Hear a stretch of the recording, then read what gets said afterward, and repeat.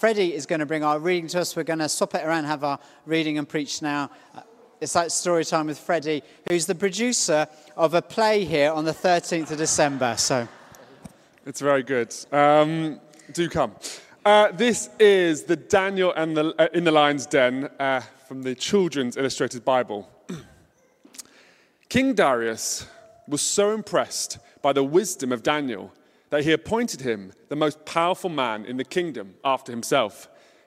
This made the other officials jealous, and they plotted to bring about Daniel's downfall. But try as they might, they could not find no fault in him. The only way we can harm him, they said to each other, is to try and make him do something against the laws of his God. At their request, Darius issued a ruling that for the next 30 days, no one should pray to any god, but only to the king himself. Any man who disobeying the new law would be thrown to the lions.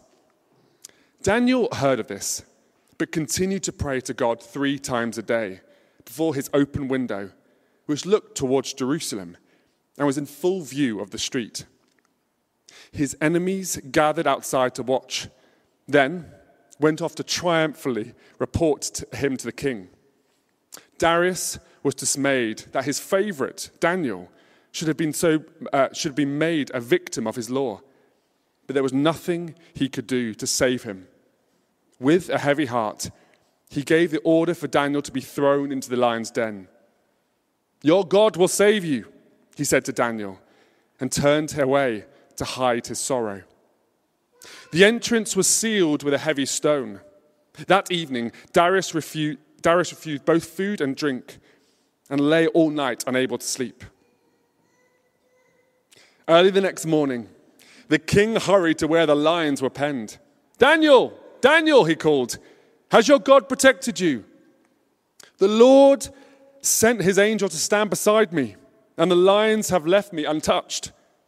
Well, Darius was overjoyed, and at once gave the order for Daniel's release. Daniel was lifted out of the lion's den, unharmed and unafraid, for he knew that God was with him. Then Darius had all the conspirators arrested with their wives and commanded them to be thrown to the lions. At once the beasts fell on them, tearing them savagely apart until there was nothing left of them but bones. And there is a rather lovely photo here as well, if you want to come and have a look. Thank you.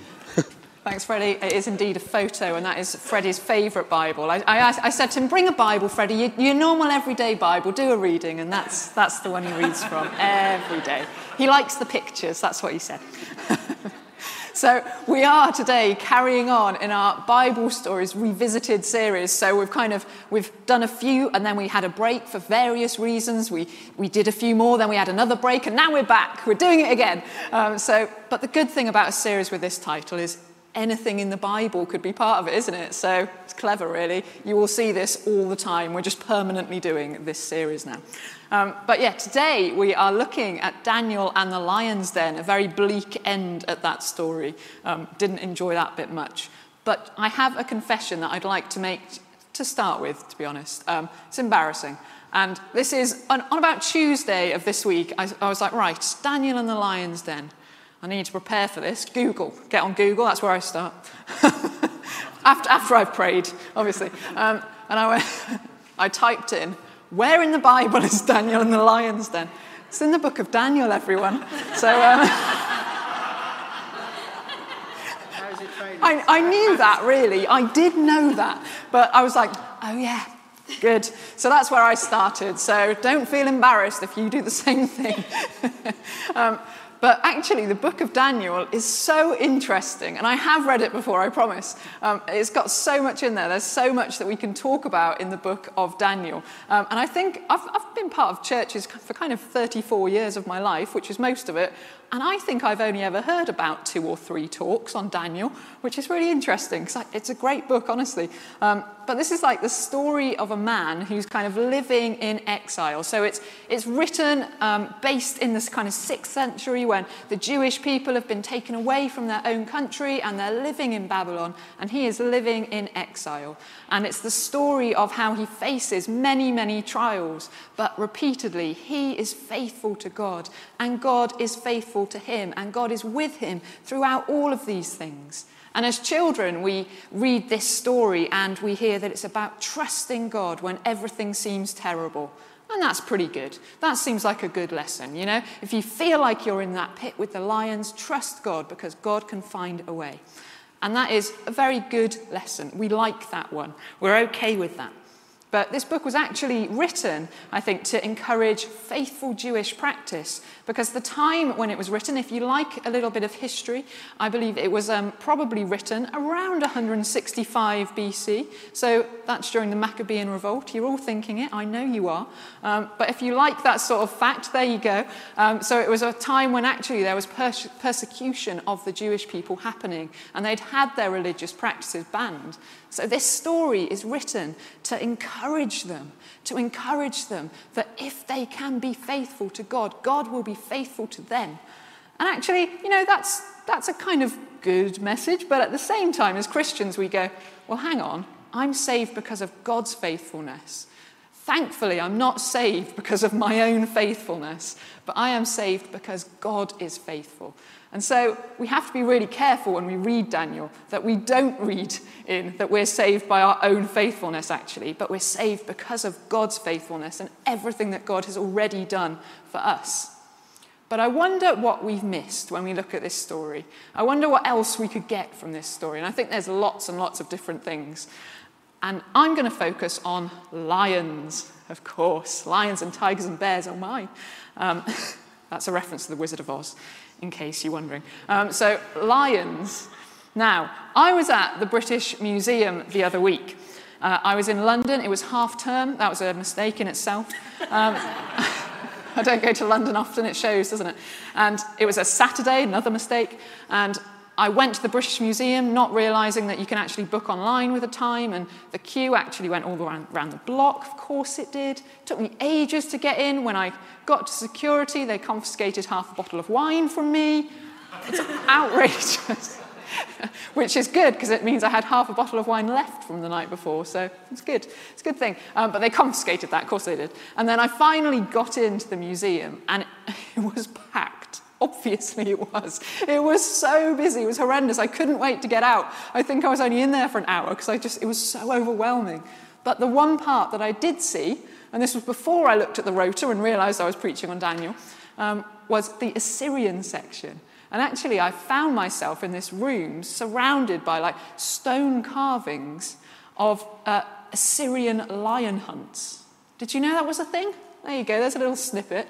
I didn't know that this was a thing, but I do now. And so I will tell you what I learnt that day. So I learnt that they actually used to hunt lions regularly. These scenes literally were on a room all the way around me, on every single wall. And I was like, wow, they really had a thing about hunting lions, didn't they? But hunting lions was seen as a sport of the kings. So this was to display dominance, like a king was displaying dominance by hunting these lions. And it was the duty of the king to protect and fight for his people. And he could do that by fighting these lions. And Assyrian texts at the time record these plagues of lions obstructing roads, harassing shepherds and attacking livestock. So we can see that they're kind of a problem. We're thinking they're not really a problem because we're in cold England, but they're a problem there. Think of how annoying sheep are when they're blocking the road. But like that, but much, much worse. So they are a real issue there. And actually, the lions have become, in this culture, they're like a symbol of chaos. They represent chaos and this untamable, wild ground. That's what they represent. They're like the enemy of civilization. And it's the job of the king to maintain order and to maintain peace. And so they saw themselves, the Assyrians, as sort of living in this civilized heartland, but surrounded by hostile, untamed lands, as shown in the lions that live in those lands. And for the king to defeat the lion is to show his power, is to show his dominance, is to show that he can overcome that chaos and wilderness. And so, Also, it shows divinity, because a king is shown to have divine favour if he can kill a lion. So it shows that God is with him in killing a lion. So it's really, really interesting. And I think the lions were also captured regularly. They were kept in cages so that they could make a spectacle of this event, releasing a lion out into an arena where a king and the armies would then kill the lions. This was like a public thing that people could go and watch. You can go and watch your king and how powerful he is. Lovely. So there's this real significance in lions. They're the creatures representing the chaos of the world outside of the king's rule. And so what we actually have is civilization versus chaos. What we have is us versus them. That's what it's clearly representing. And Daniel being thrown to the lions is throwing him into chaos. It's throwing him out of civilization and into that untamable land, if you like. And the expectation is really clearly that he's not going to survive. Like, how is he going to survive that with no weapons, just going in by himself? How could he possibly survive? The only person that has divine blessing, that has that divine favour, is the king. So how could he possibly survive this? And if he does survive, well, then surely the lions are going to be dead. And then surely Daniel is shown to have this incredible divine power. So wow, this is quite a situation. And of course, the story highlights to us that God truly was with Daniel. It's like this dramatic statement of divine blessing that Daniel was able to survive at all. It's incredible. But what really blew me away about this was that in this story, God doesn't assert his dominance in the way that the earthly kings are asserting their dominance. Like these earthly kings, they're asserting their dominance and power by killing lions, but God doesn't kill them. And I thought that was really interesting, actually. I thought, I'd never seen that before. Like, I know he doesn't kill them, but I'd never really seen anything in that. But he doesn't kill them. Neither of them are harmed. Daniel is fine. The lions are fine. Wow. Like, God introduces into this way a different way of doing things. Like, we look at that situation and we go, okay, well, there only seems to be two outcomes. One is like a 99%, one is a 1%. We think Daniel's going to die. And the 1% in us goes, maybe the lions will die? Maybe Daniel's a superhero? But we don't see that there could possibly be a third way, because we have such a human polarized view of things. That's how we think. We think in these polarized terms. And that's how it was then as well. But I think we are so polarized now. And we really are, politically, we are a polarized people, aren't we? We have, really two sides, and we all shout at each other, or nobody listens, and it's all very bitter and horrible at times. I think economically we are. The gap between rich and poor is vast. It's vast and offensive, to be honest. I think the wars that go on in this world, people pick a side. We think about Israel and we think about Palestine. The conversations I've had with people, largely they pick a side. We can't help but be polarized. We can't help but pick sides. Even when we come to our own social media, we pick sides and we argue with each other. Even in our families, we argue. Whew, I have a very small family, so we don't often manage that, but we still do. I mean, even where you're going to spend Christmas, that can be an issue, can't it? Is it with the in-laws or is it with your family? Whew, that can be contentious. But we are so polarized. And actually, I think God is often in the third way, the way that we don't think is possible, the way that we haven't even seen as a possibility. God is often in that. And I think this brings the image to mind of Isaiah. It brings that image of the lion and the lamb sitting with one another in peace. It brings that peaceful imagery of God to our minds. And oh my goodness, maybe it is possible with God. Wow. And I think to be a people of God, we actually need to be the people who are seeking God's way in situations, who are trying to find that third way, who see that God's heart is for peace for all of us. It's for peace between all of us, in our community and in all of creation. And so maybe today, maybe you're in a situation that feels totally helpless and hopeless, like Daniel was.